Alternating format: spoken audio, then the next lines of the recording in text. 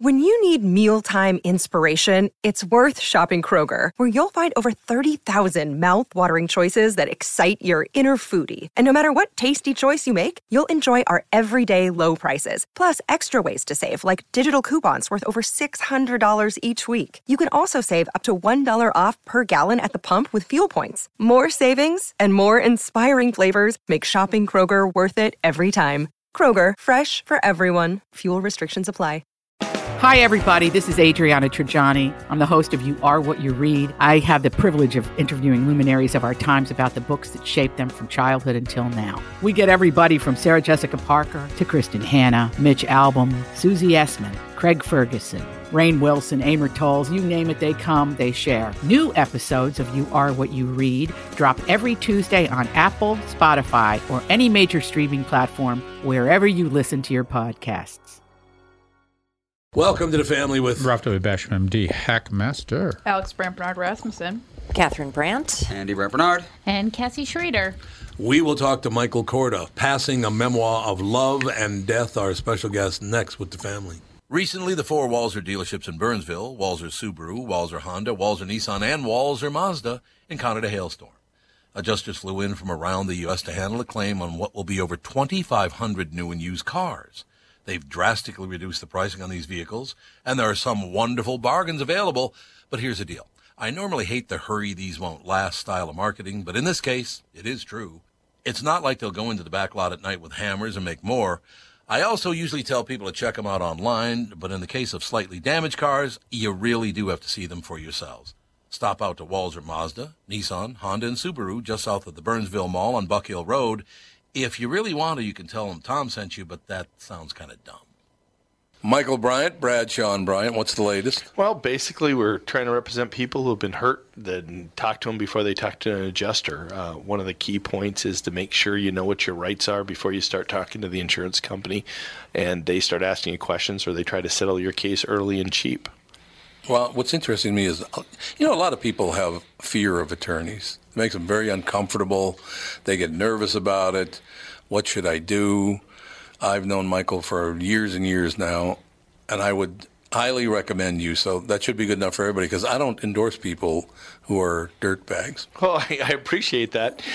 But I guess the key is people think I'll charge them if I talk to them. Right. So a lot of people call me up. It's like, how much is this going to cost if you call me back? Like, you want me to call you back? How much will that cost? I don't charge people. The only way I get paid is if we recover, if we get money from the other side. And there's a lot of people I talk to that I never get paid for that are just part of giving them advice to make sure they know what they can do and what their rights are. And your record's terrific as well, we should point out. Well, it works. It's been good. It's been good, ladies and gentlemen. It's been good. And how do they contact you? And either through our website, which is minnesotapersonalinjury.com, minnesotapersonalinjury.com, or at 800-770-7008. Michael Bryant, Bradshaw and Bryant.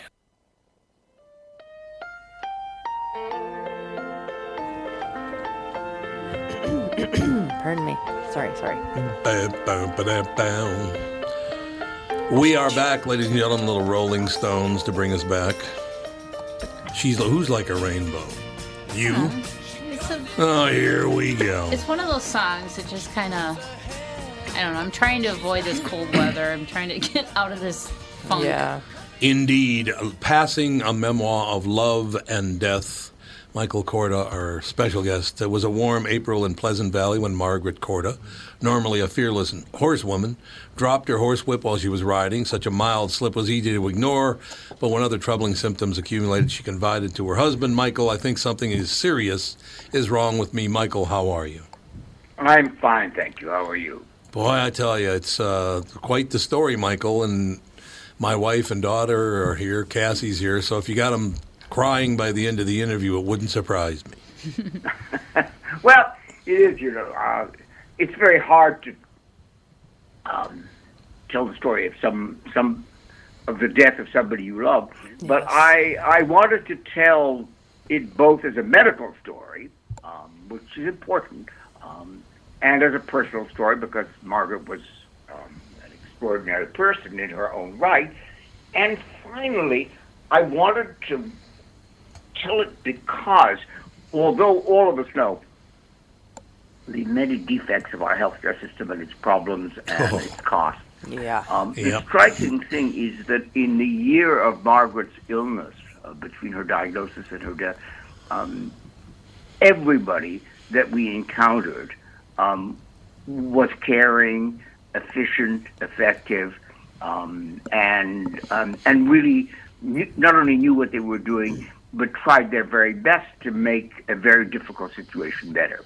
And I thought somebody should say that. Of course there are faults in our healthcare system, and we all know that, and we know what they are.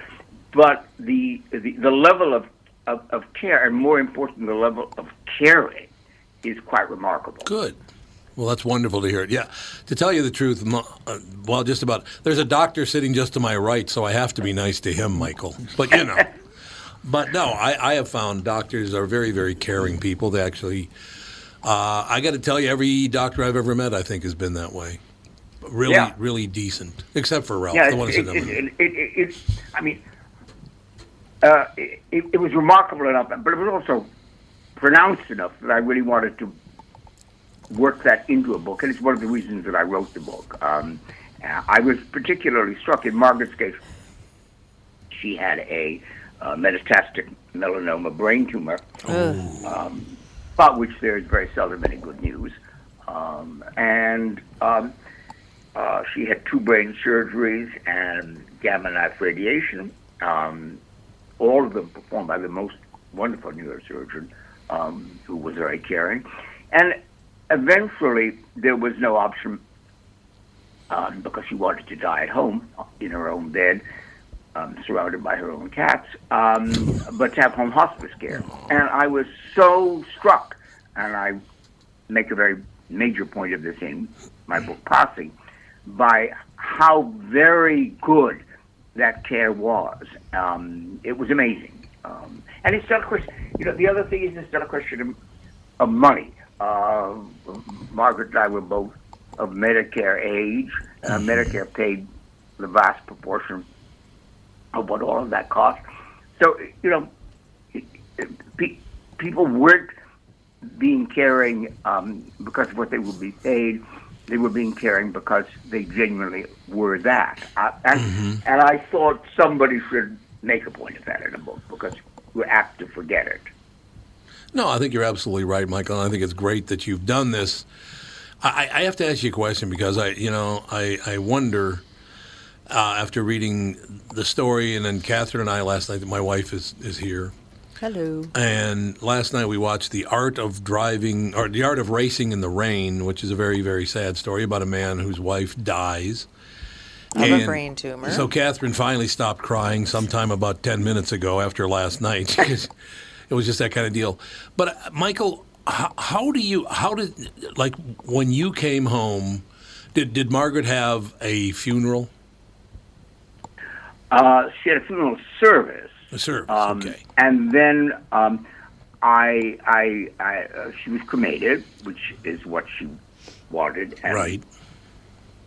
And then I had a big memorial in her favorite field. She was a very successful and lifelong horsewoman. And her favorite field was, she always called, in tribute to the movie, her Field of Dreams.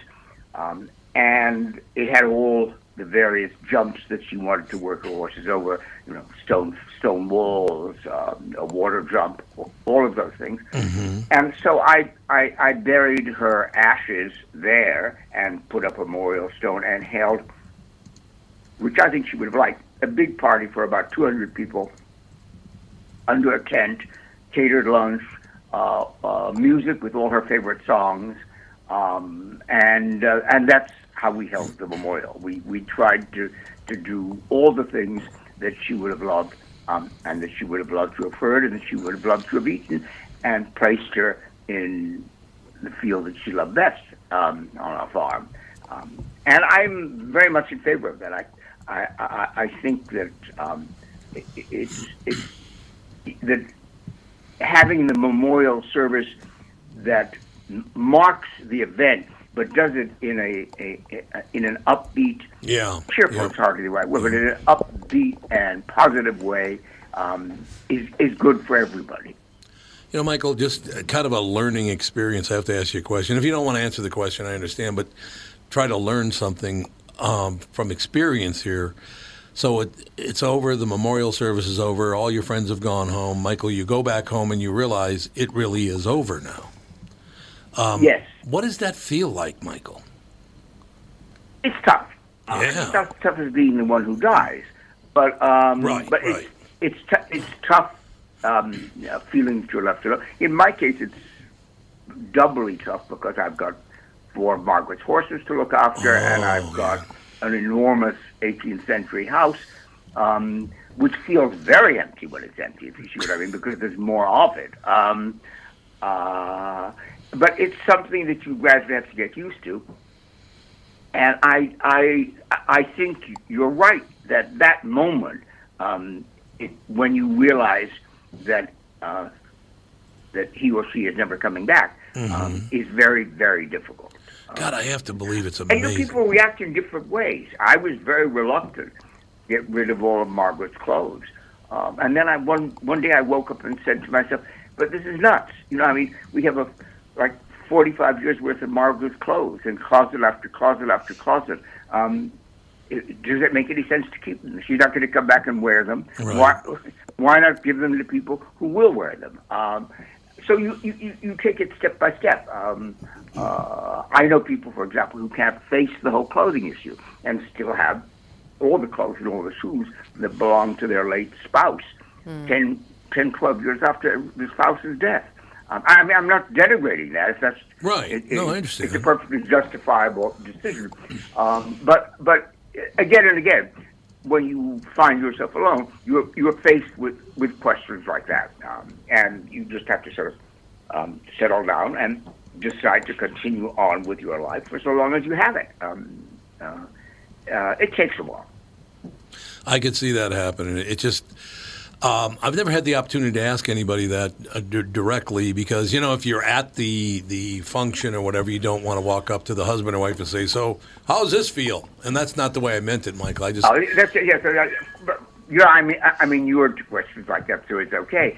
But the other thing is that, I don't know about you, because I was older than Margaret and because I had 2 experiences with cancer myself as well as a cardiac arrest, which left me in a coma for quite some time, I always figured that I would be the first to go. So everything that I did, all our financial arrangements, all the insurance, and the way I thought about the future, always anticipated that I would die and that Margaret would live on a number of years after me. It had never occurred to me that the reverse would take place, and that's a very difficult fence to jump, as it were, because I had never ever imagined living alone in the house, and all the arrangements I made were made with the thought that Margaret would continue to be here and I would be gone. That turned out not to be the case. Yeah, I think people make these assumptions, and it's difficult when the reality you face turns out to be quite different from what you'd expected. Is the book your way of telling the world how much you really loved Margaret?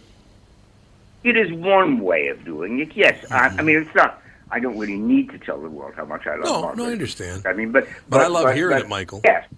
Yeah, I try to fix a portrait of her in people's mind because she was a remarkable figure. She won 5 or 6, I can't remember which, national combined training championships. The last one at the age of 66, which is simply amazing because she was competing against people who were mostly in their late teens or their early 20s on a national level and still won. That's amazing. And she was extraordinarily beautiful, a former fashion model, and always had perfect posture, which I don't. So one of the things I miss, and will go on missing, is somebody saying to me, stand straight. So, Michael, what does it tell you about yourself, the way you wrote the book, the book's out there, you're doing a tour right now? You're acknowledging your own strength, aren't you? I hope. Yes. Yeah. Excellent. There are a lot of reasons for writing a book, and it's of course a very different kind of book from the one I usually write. The last book I wrote was about the British retreat to Dunkirk. History and biography have been what I mostly do. I wrote a very big biography of Robert E. Lee. Thank goodness it isn't being published right at this moment. Probably true, Michael. Yeah, that'd be uncomfortable. It wasn't the ideal time to go out and promote a biography of Robert E. Lee, and a big biography of Lawrence of Arabia and so forth. But this is a book which is probably very good for me. Mind you, I don't believe that writing a book is a kind of catharsis. Writing a book about Margaret is not going to make me feel better about the fact that she's dead. But I think that it's an opportunity for me to write a book which reveals something of my own feelings and is more personal than, say, a biography of Dwight D. Eisenhower, which I also wrote. So it's an attempt on my part to try and put into words the relationship that I had for 40 years with Margaret on a very personal level, and I began it on a very personal level when we first met and when we first made love. Those are not easy things to write about, but I think they're good things to write about. I think revealing part of yourself and part of somebody that you love is a good thing to do, even if nobody else reads it. Well, I just think it's a situation where if there are other men or women in your position out there, they can go on Amazon or wherever they go and get your book and go, I am not the only one that's been through this. I'm not alone in this. Michael Korda went through it. Several other people went through it. I think just the fact that they can hold a book in their hands and say, I am not alone in this. Michael did this too is huge, I think. I think it is. Many, many years ago, I wrote a book called Man to Man about my experience with prostate cancer. And it was astonishing to me how many people came up to me and said, I'm so glad you wrote the book because I had that problem, I had that experience, and I wasn't able to share it with anybody, and it did me such a world of good to know that you'd had the same experience. Not that I handled it in any way better than anyone else might have, but the fact that you could speak openly about those issues was healing for a surprising number of people. And I think that you're right, that's one of the things that a book can do is give people a kind of healing in their own experience. Yeah, I think it's true. Michael Korda, the book is called Passing, a Memoir of Love and Death. A great salute to Margaret, Michael. Thank you so much for your time today. Very brave. And like I said, I think you help other people by doing this, so thank you. I hope so, and thank you for having me. Absolutely, sir. We will take a break. Be back in a couple of minutes with the family. Tom Bernard here, and with me is the CEO of North American Banking Company, Michael Bilski. Tell me, Michael, I was reading on your website that one of your bankers has worked with a customer for more than 30 years. It's a long time for any business relationship. Is that common? Not only 30 years, but 2 generations. Our great client, Northland Fastening Systems. 30 years is definitely not common for a lot of bankers, but Brad has developed a relationship with that trusted customer that has allowed them to show steady growth every year they've been together. Building the relationship of trust is what we do best. It allows us to make quick deals that benefit them and all of our business customers. The cool thing is that it gives us a chance to be more than your banker, hopefully a partner, and maybe even a friend. I have never liked you, by the way. Why not bank with my banker, North American Banking Company, a better banking experience? Member FDIC, an equal housing lender. Thanks, friend. And you are? Real nice. Chuck Knobloch. Chuck Knobloch. If you're one of those folks out there still putting up with contact lenses or dealing with glasses, think, just for a moment, what would it be like to wake up to a clear morning and experience your day with all the freedom LASIK brings? Well, I'm living proof. That dream can come true. Tom Bernard here for Whiting Clinic LASIK and Cataract. With the new year right around the corner, it's time to set your sights on 20/20 vision. Get $500 off LASIK through the end of the year at Whiting Clinic. If you're like me, not a big fan of glasses and contacts, then it's time for you to find out if you're a candidate for LASIK. Call 855-554-2020 or visit whitingclinic.com for your free LASIK consultation. The great people at Whiting Clinic will take fantastic care of you, just like they did for me. Imagine 2020, buy 2020, and let 2020 be your best year yet with $500 off LASIK at Whiting Clinic. Offer expires December 31st, 2019. Both eyes only, cannot be combined. Results may vary.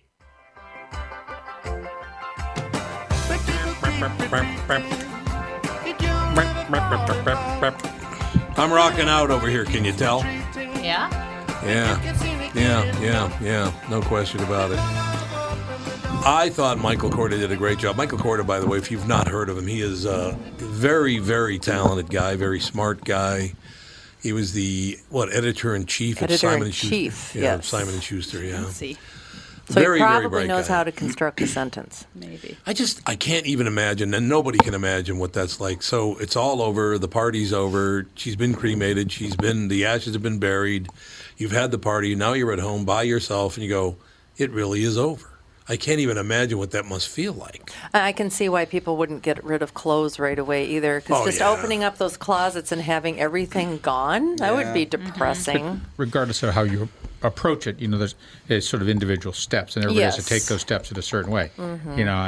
Tom, when your mother passed, I said, it takes 5 years to get beyond. Yeah, I remember you talking to me about that. It takes 5 years to get beyond that. And it's not so much that you're, incapacitated or you're crying all the time or you're depressed all the time. No. But during that period of time, there's a healing process that you go through that just takes time. And if you get rid of the clothes at 5 years, fine. If you get around 1 year, it's these individual steps that you take. Writing a book, that can be a step. He says it's not a catharsis, but it's a way for him to sort of understand his feelings and try to move beyond that. Mm-hmm. And I mean, when Cassie died, it was like at least 3 years before I could even say his name without being like, He was around for 18 years. Yeah, so. I mean, it was 18 years, and instead, a dog is your constant companion. Yep. It's like, you can have relatives or even a brother or a sister lives across the world who you never see. So it's kind of a bigger impact.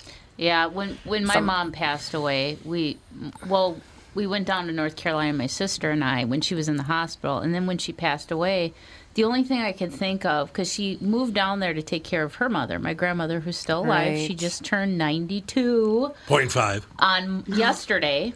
Or so Sunday. 6 months I'm and sorry, she'll be 92. Sunday. And I'm like, we have to get rid of Mom's things like now while we're down here. So we didn't leave it for my grandma to deal with. Because she's, she shouldn't have to deal with that. Yeah, that was kind of weird. Just like all of a sudden, okay, we got to get rid of this and donate this. And, it was just bizarre. But we had to do it. You got to do it. So I just kind of shut myself off emotionally and was like a robot that whole weekend. Yeah, you can't think of it as personal items. You just have to think of it as stuff. Yep. Yeah, it makes it easier. Yeah, because I was like, I don't want to get rid of this. My sister and I did keep some things for ourselves, but my mom has been slowly giving every time we come down there, trying to give you more and more things. Well, it was when we were talking about airlines. I went to North Carolina last month while everyone was in Nashville, and I had to spend $30 to bring a checked bag there and $30 back.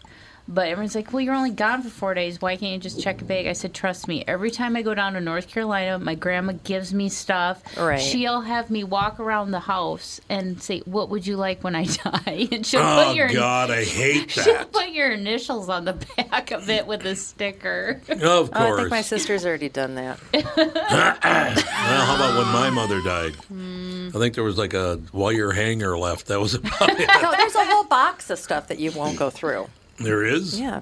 Vicki brought you a whole box. I didn't even know of that. Stuff. Yeah, but I went through when I received the effects of my mother from my sister, who cleared out the trailer that my mother was living in.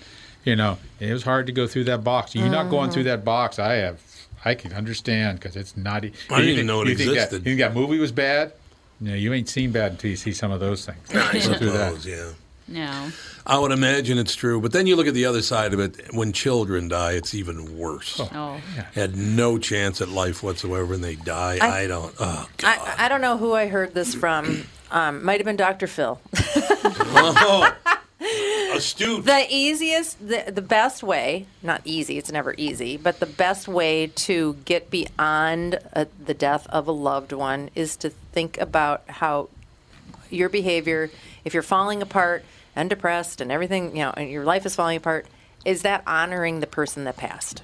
Mm-hmm. Yeah. You have to think of, honoring that person's memory, and it's not by falling to pieces and going into a dark place. It's, they're gone. Mm-hmm. You have to honor their memory by carrying on. And your sadness, or however you're acting, is a bit of narcissism because you're hurt. Right. Yeah, exactly. There's all of the loss. So it's your deal it's awful. It's a god-awful thing to have to go through, and, yeah. Yeah. One of the greatest things about my mother was she proved even in death that she wasn't racist because the wall in which her body is placed, the entire wall, it's Toots and all Mexican people. It's phenomenal. It is. Have you ever been back there? Yes. Years later? Of course I have. It's all Mexican citizens buried with my mother. She's buried in a Catholic cemetery. Which Yeah. I didn't even know there were so many people segregated cemeteries. Yeah, all the Catholics left are there's Mexican. There's a Jewish cemetery. That's There's a pretty much Catholic it, yeah. cemetery. Oh, yeah, It's absolutely. amazing. Yeah. Where is there segregated? What's that all about? It makes no sense. Because I guess a Burial consecrated is a religious ground or thing, something. ultimately. Yeah. I mean, like an atheist probably isn't going to care what happens to them when they're dead. So What do you think, 42nd what's in left is Chicago? religious people. What? That's where it is, 42nd in Chicago, isn't it? The Catholic one? Yeah, Yeah. cemetery. Yeah. I should get over there one And of these days again. And the I Jewish hate one it. isn't that far away from that. Yeah, that's on like 54th or something Yeah. like that. Something like that. I didn't know there was a Jewish cemetery until we went to a Jewish. Well, Forest funeral.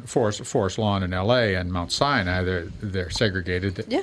But the Christian and Jewish cemeteries, maybe Muslim cemeteries, that segregation I can kind of see that people may want that, but. To then break it down. Oh, is there a Sunni? Is there a Sunni and a Probably. Shia? Probably cemetery? true. So you're breaking it down now a little bit more than you need to. Probably true. What are you going to do? Segregated even in death. Some great epitaphs though out there. Was it Jim McMahon said when he dies on his tombstone he wants to say, "What the hell are you looking at?" on his Those are great. tombstone. I want mine that says, "I'm reincarnating. I'll be right back. Don't touch my stuff." Don't touch my stuff. I'll be right back. All right, to change the subject a bit, let's launch into, because I'm looking at a picture right now. We are a couple of weeks away. No, not even 10 days out from the release of Frozen 2. Mm-hmm. I cannot believe the promotion that this movie's getting. Like I said, bought bananas Holy God. the other day that have Frozen 2 stickers on them. Frozen How 2 does that bananas. What? Yeah. Bananas? Where? Co-op I bought wherever the you bananas can. and I'm like, That's oh, they're frozen hilarious. bananas. I mean, that makes them better, apparently. Oh, yeah, yeah, was like- this? This is That's Hy-Vee. hilarious. Yeah. Little Frozen 2 stickers on every banana. That's so great. Yeah, like Fawn's school has a book fair thing where it's like, you buy the books and a percent of the proceeds go to the school and whatever. And it was like, with every order, free Frozen 2 stickers. It's just Aw. but it's Wow. like, why are they doing all this? Target is just It's like- loaded with Frozen. Oh, They don't God. need They have to. a They whole don't Frozen need to. section. Yeah. Everyone saw Frozen 1, and every child was obsessed It's with it been for 3 years. But it's been like 6 years since that one. I know, came but out. everybody knows Frozen Yeah. 2 Oh, I is know. coming out. Like, why do you need It's it like on when you see But you- McDonald's advertising. It's like everyone knows about McDonald's. But you have a new crop of kids that are, Yeah, that's true. younger, and then the older kids that loved it are going to definitely see it, and that might renew their Yeah. want of merchandise. Or I Remember do what- wonder, Bananas? like, Like, what? let's yeah, say, bananas makes no Frozen 2 sense. bananas. let's say you don't want your kid to know that Frozen 2 is coming out. Or you because can't. you have some. It's unavoidable. Exactly. Yeah. You don't want them to, Unavoidable. but you can't do anything. You can't let them out of the house without them seeing it, Yeah. and then they'll start pestering you to go see it. Oh, I know. So- Dan took the kids to Target when we were Oh, in God. Arizona, which I would never do. I was like, why would you do that? No. Yeah, And he- Target is very like No, I banned corporate Andy. consumer. Yeah. I Yeah. banned Andy from HQ. Target for 4 years. He was not allowed to go back with me. And he's like, we just walked past this giant display of frozen everything, and he's like, I was distracting her, like, oh, look at the Cheetos, look at that, look at that lawnmower, look at just trying to have her look the other direction. They do that on purpose. Got to put blinders on those kids. No, Andy was banned. I would not take him back to Target because he decided to hide. Yeah, he'd hide in a clothing rack. Oh, in the clothing rack. I remember that. And he would not come out, and I was in a complete... I mean, that's back when Jacob Wetterling and all this stuff was happening. And I didn't know. Yeah. I was like 4. And you would not come out. You would not come out. I was like ready to shut the store down. I was calling like 911, and then I heard her giggle because she had found you because she was at that sight line so she could find you. And I was like, you are never coming back here. How about Andy with Kathy? Catherine has a friend who has no legs, got cut off in a boating accident, and Andy spent the entire time when he was about 3 or 4 years old under the table looking for her legs. She said that's very common. She was not worried about that at all. No, she wasn't worried about it, but he was looking to find her. He did not understand where her legs went. Yeah, kids are like, are you sitting on your legs? Where are your legs? Right. They just can't understand. They don't get it. The concept of amputation is not something that they can comprehend. One thing, but you were asking about this earlier, Wrigley. Mr. Wrigley, who started the chewing gum company, was riding a train with his friend down the East Coast, and a Wrigley's gum commercial came on. Not a gum commercial, but a billboard came up with Wrigley's gum on it, right? And his friend looked at him and said, why do you bother to advertise? Everybody knows about Wrigley gum, and why do you even bother to advertise? And Mr. Wrigley said, what do you think would happen to this train if the engineer took his foot off the accelerator? Yeah. And he goes, what do you mean? He goes, what would happen to the train? He said it would slow down and stop eventually. And he goes, same thing with my gum and advertising. Yeah. That was very smart. I mean, that's very, very smart. All I know is I'm taking Dave to go see Frozen 2 for his birthday because it opens on his birthday. Really? We're taking Fawn for her half birthday because her half birthday is the 26th. But I think we're going to take her the day it opens because... And it's going to have some competition because that's the same day, I believe, the Mr. Rogers movie with Tom Hanks comes out, too. But that's a different... but that's, like, not kids... my neighbor. Is that... As so it'll be interesting to see what the box office is for that.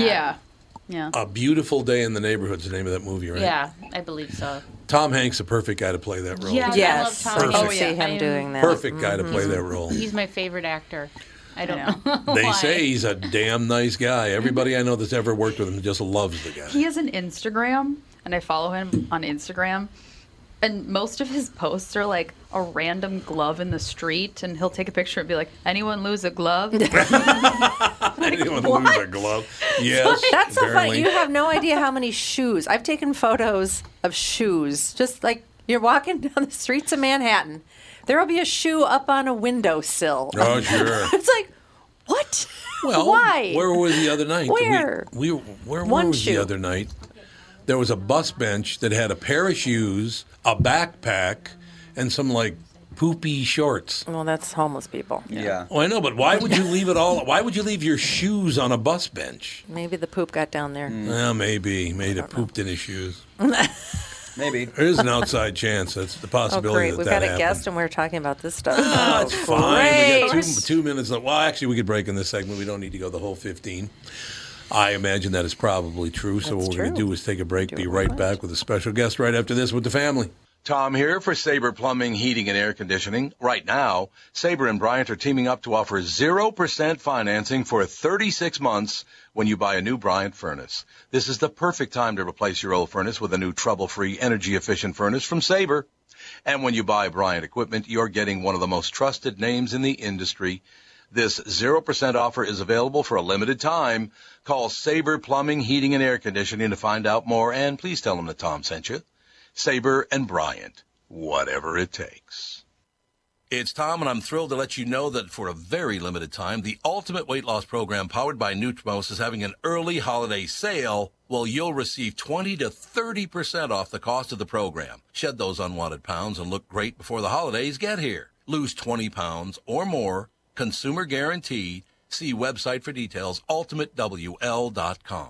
Ultimate's plan is unlike any other weight loss program out there. with over 1 million pounds lost to date, and clients like me will tell you that this is a weight loss program that works. This plan is customized for each individual person, and the Ultimate Weight Loss staff will be there for you every step of the way. They helped me change my life, and they can help you too. Start to live your healthiest life and schedule an immediate consultation in their new Edina location or Plymouth with expanded hours. And look great for the holidays. Sale ends Saturday, November 9th. Call now and save. 763-333-7337.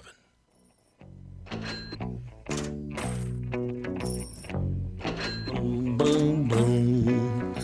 Money, it's a hit. Ladies and gentlemen, we are back. The book, From Willard Straight to Wall Street, a memoir. Thomas W. Jones, how are you, sir? Good, thank you, Tom. Thanks for inviting me. Absolutely great having you on. In stark and compelling prose, Thomas W. Jones tells his story as a campus revolutionary who led an armed revolt at Cornell University in 1969, then altered his course over the next 50 years to become a powerful leader in the financial industry, including high-level positions at John Hancock, TIAA, CREF, Citigroup as well, and Wall Street plunged into its darkest hour. God, what a story this is, Thomas. What a life you've had. It's been interesting. It's been interesting. Yes, I would imagine it probably has been pretty interesting. You know, I'm really, really glad you're on, Thomas, because you and I are probably about the same age, same ballpark anyway. And people ask me about this and it's pretty much hatred at this point. People hating one another over their political views, and people can't agree on anything, and the cancel culture, and it's not a problem destroying someone's life if they don't agree with you or whatever.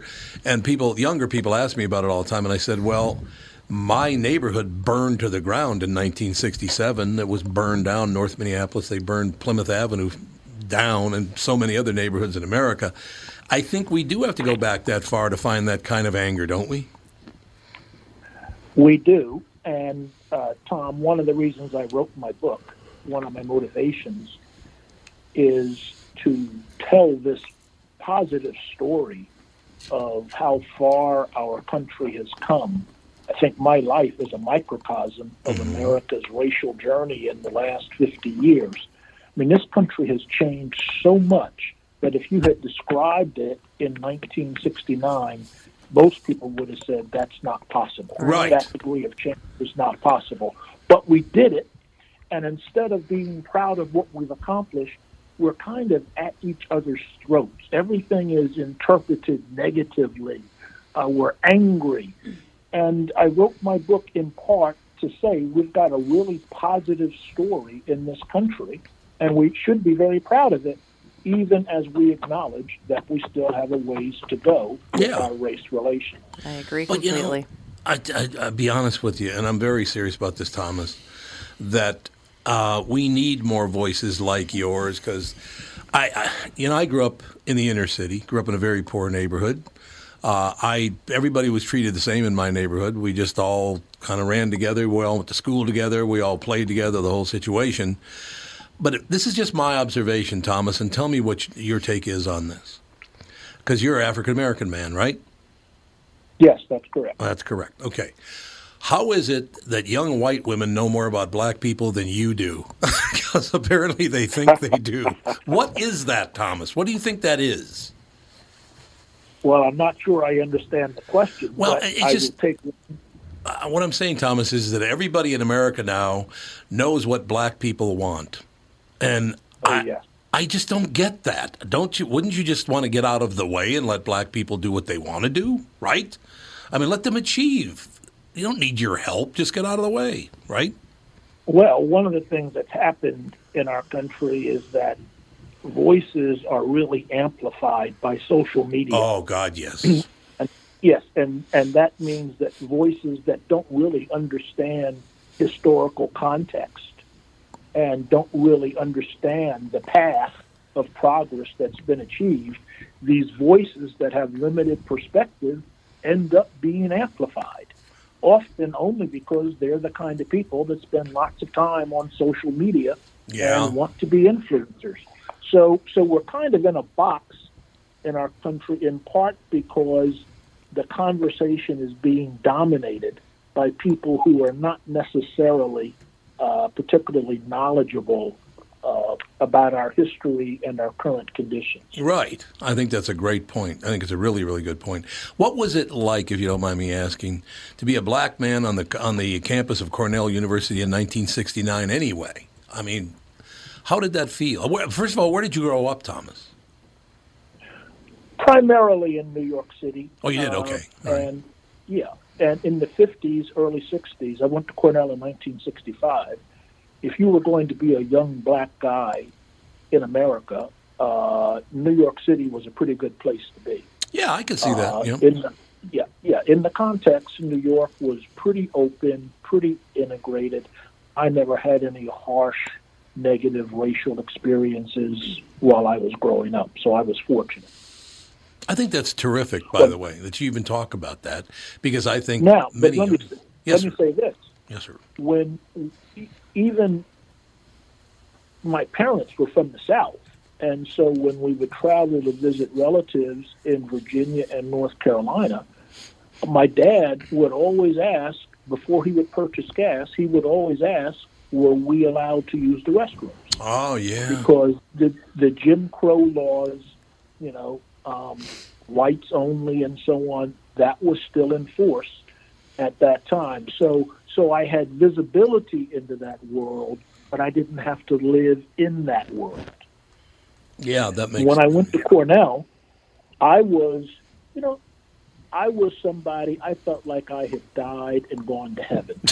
I mean, this is the most beautiful campus in the world. I just loved everything about it, Tom. But I soon discovered that many of the other black students didn't have the same kind of positive interracial experiences that I had been blessed with. Okay. And then as I dug into really learning about American history, I came around to understanding that their fight and their experiences had to also be my fight, even though they weren't my personal experience. Yeah, I could see that, though. That's a complicated way of saying I loved Cornell, but, I had to fight this broader battle. Do you think there's a lot of fighting going on right now between all people? It seems to me as I stand back and look at all of this, Thomas, that people want to pick fights. They want to be hurt. They want to be upset. I'm talking about all people. I'm not talking about any particular skin color or gender or orientation or the rest of it. It just seems to me that people want to be upset. They want to be hurt so they can claim to be victims. What's with this victim culture? Everybody wants to be a victim now. And I'm talking about everybody. Yeah, and I get your point, and it happens on all sides of the racial divide. Mm-hmm. And in fact, I've had black students at Cornell demonstrate against me because they have come to conclude that I'm not angry enough. Yeah. Oh my God. Sure. And so that's one of the reasons I want to raise my voice to say, let's have a dialogue on a higher level here. Let's recognize what's positive in our country. Let's recognize how much we've accomplished together, even as we acknowledge that we still have a ways to go. I feel a need to project that voice and to try to make a positive contribution to the dialogue in the country. I think people of goodwill can make a difference. I think you're absolutely right. We speak up. I love the fact that you've taken this position that you just want to show people we are not all victims. We can all work together. Very quickly, 60 seconds, I will tell you, as I said, I grew up in the inner city. So I've been around all different kinds of people my entire life. And I have to be honest with you, I have gotten in arguments with I guess, some white people, but as far as I've never even been in an argument with a black person. It's not because I avoid arguing with them. It just was never a reason for it to happen. There was this nice relationship. Like I said, we hung out, we went to school, we did whatever. I've never had the experience that these people talk about where whites and blacks were treated differently. In my neighborhood, they really weren't. Now, I suppose in individual houses, Thomas, yes, it did happen in individual houses, but not in the neighborhood so much. And that was in the 1950s and 60s. That was a long time ago. Well, I try to be cognizant that the American story is complex and multidimensional. Yeah. So there are positive stories like you're describing and similar to my childhood experiences. And I also recognize the horrifically negative experiences that happened in various parts of America's history. Mm-hmm. But even in the darkest hours, I know history well enough to know that even during slavery, there were whites of goodwill and good conscience who were leading the abolitionist movement. In every generation, there have been many, many, many white people who sided with trying to provide justice and equality to African Americans. And in every generation, that's been the story.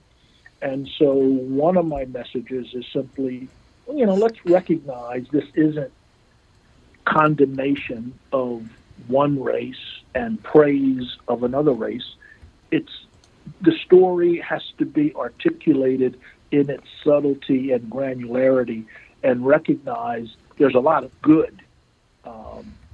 There's a lot of good to be praised, even in the historical record of the white population having helped African Americans to progress to the point where we are today. So I want to recognize that as much as I recognize the horrific cost imposed by slavery and the brutality, of that servitude. Thomas, do you have any interest in running for president? I probably couldn't survive in this media environment. It's probably true, Thomas. Yeah, who would want to? Thomas, I hear a lot, and you probably heard this before, but I was a very young boy. I might have just become a teenager when I heard Martin Luther King Jr. say, "Judge people not by the color of their skin, but by the content of their character." That has been basically my stolen slogan, I guess, all these years. Nobody ever quotes that any longer. You don't hear that any longer. I quoted it on Twitter. You did? Yeah, there was some sort of Twitter argument going on, and I quoted that, and I got such backlash. Oh, yeah, drag Martin Luther King. Oh, that old argument. that old argument. I'm like, what? See, this is what I'm talking about, Thomas. Yeah. That old argument of Martin Luther King Jr. It's like, what argument? I didn't want to hear it. Did not want to hear it. I don't get it. I really don't. Thomas, what are we going to do? It's actually one of the themes in my book, and I articulated that in the context of that when the black students at Cornell demonstrated against me in 1997 because I had created a prize to honor the white president of Cornell who had been forced to resign in 1969 because of the demonstration, the guns at Cornell. But I knew he was a good person. He was a good person and had greatly expanded black enrollment at Cornell and was just the victim of all the anger of the faculty and the alumni and the trustees. So I wanted to honor him. And so black students demonstrated against me, called me Uncle Tom Jones, and so on and so forth. It's Thomas. And the point I made about it in the book, when I talked about it in the book, I said, the point here is that each of us has to make moral decisions with how we conduct our lives. And one of the moral decisions I made was to try to embrace Martin Luther King's creed, which is let's choose our friends and associates based on the content of their character rather than the color of their skin. So I very much embrace,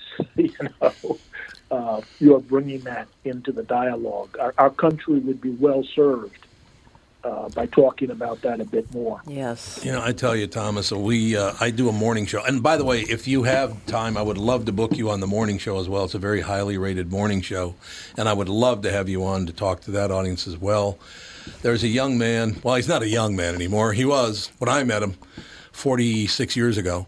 Philip Wise is one of my best friends in the world. I mean, he's nuts, don't get me wrong, because he's, one of those. Because he's your friend. Because he's my friend, he's crazy. But and Thomas, I didn't know you were going to be on this show today, but just this morning on our show, I said, Philip, I'd like to show people something. What do you think of me, Philip? He goes, what do you mean? I said, well, what do you think of me as a person? And he goes, well, I love you, man. And I said, well, I love you too, Philip. When's the last time you heard a black man and a white man tell each other they loved one another on a radio show or anywhere? And it's not made up, and it's not phony. Yeah. It's true. It's really love. Because he is a wonderful, wonderful man who cares about me deeply. I care about him deeply. And there needs to be a lot more of that. I agree. Let's get it done. Thanks for bringing that onto the airwaves. Oh, God, yes, it's terrific. Thomas, I will reach out again. I'd love to have you on the morning show as well to talk about From Willard Straight to Wall Street, a memoir, because I do want to talk to you more about your Wall Street experience as well. Thomas, you're not getting rid of me, man. Thank you, Tom. I enjoyed chatting with you. I had a ball. Thank you, sir. Thomas W. Jones, From Willard Straight to Wall Street, a memoir. We'll get him booked on the morning show. We'll talk to you tomorrow with the family.